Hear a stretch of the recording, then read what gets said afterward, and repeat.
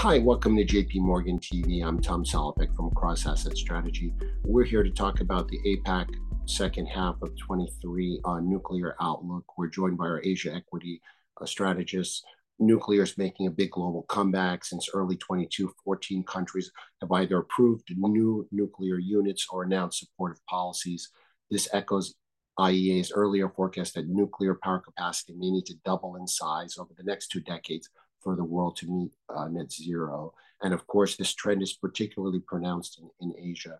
So joining us today on the call, we have Alan Hahn, head of Asia Power Utilities and Renewables Research, Tomohiko Sano-san, co-head Japan Equity Research and head of Japan ESG Sustainability and Machinery Research, SM Kim, Korea Autos Analyst, Sanjay Mookim, head of India Research and India Equity Strategist, and finally, Hannah Lee, head of Asia ESG Equity Research. So let's turn to Alan Hahn first. Alan, at a high level, how does Asia fit into the global nuclear comeback we're seeing, and where are we seeing the biggest growth in nuclear across the region? Thank you, Tom. This is Alan here. Over the last 18 months, we have seen an acceleration in nuclear development across the APAC region, echoing the global observations that more countries are seeing nuclear playing a role in carbon neutral development. The acceleration in development in APAC, coincides that the nuclear power mix is only at 4% in the region versus 24% in EMA and 18% in America. As of first half 23, 64% of nuclear power plants under construction in the world is actually located in this region and is up from 58% like 18 months ago. Within the region, nuclear build-out is dominated in China, India, Korea, and Japan. And I'm going to give a high-level summary before my colleagues are diving into each region more deeply. China has accelerated nuclear approval over the last 12 months.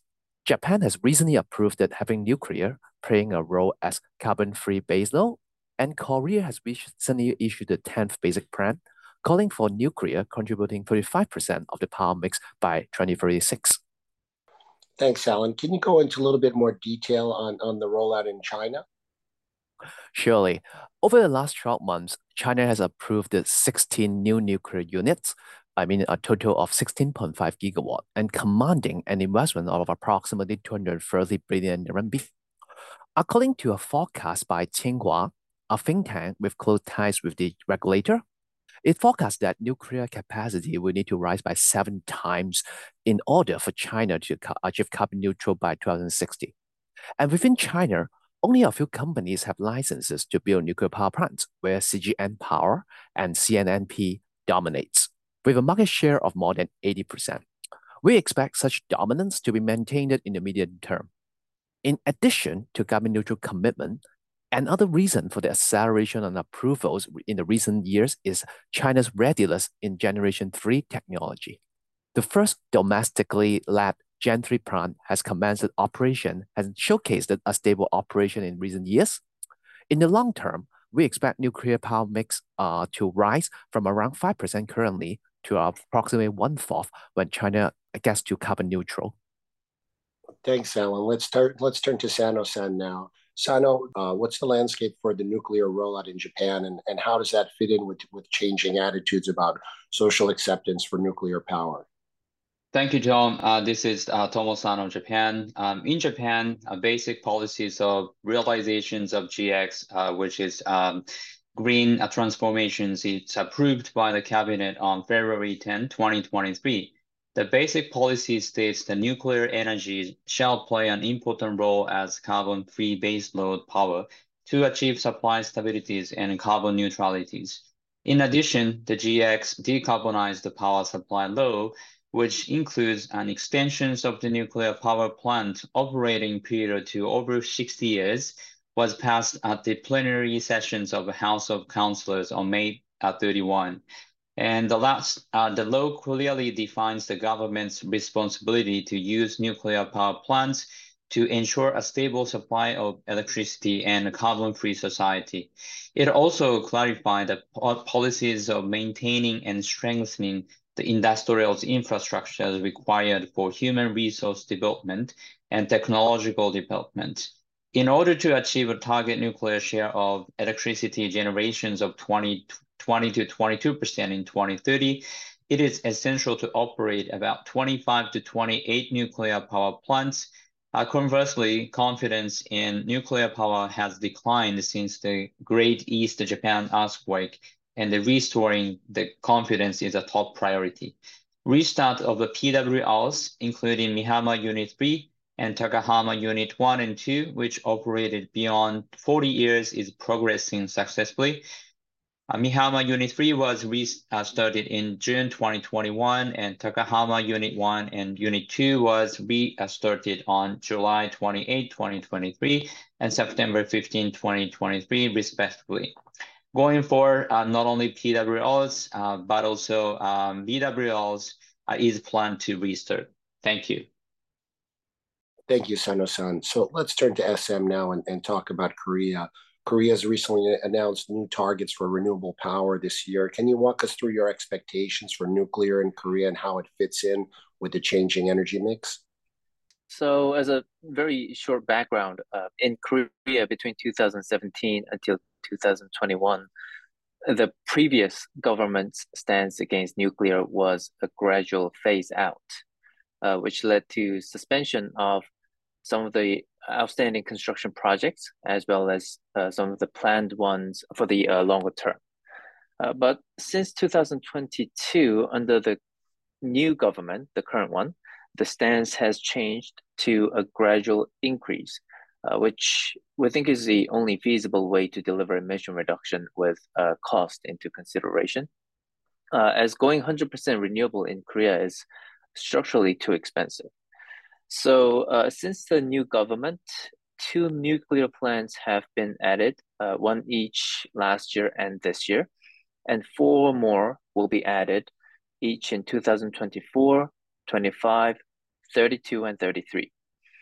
And through the 10th basic plan released early this year, the target is to have 35% power mix coming from nuclear by 2036. Versus 30% currently. And then also increasing renewable mix from less than 10% currently to 31%, while gradually phasing out coal from 26% right now to 14% by 2036. Thank you, SM. Now let's turn to Sanjay and hear about India. Sanjay, what are your expectations for nuclear power in India? And maybe you can give us an idea of how achievable the targets are there.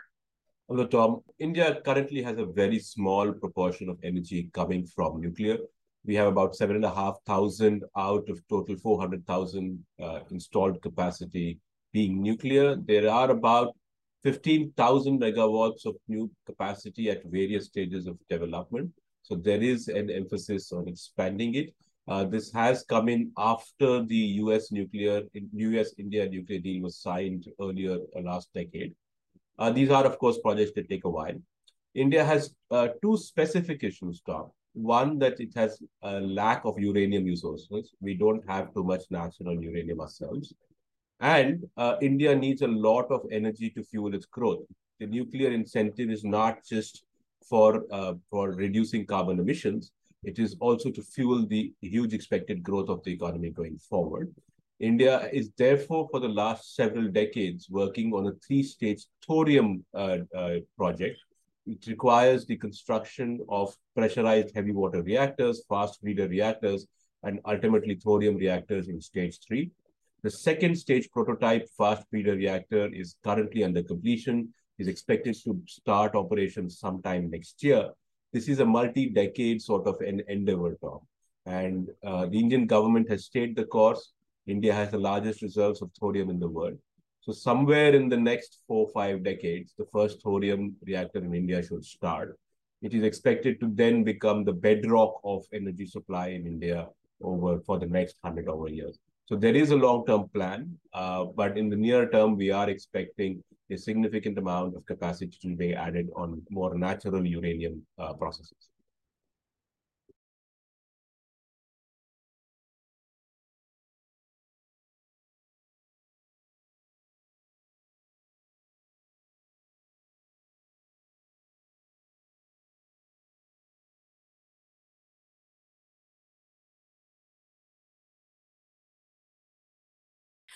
So ESG considerations on nuclear power center around the associated environmental and social opportunities and risks.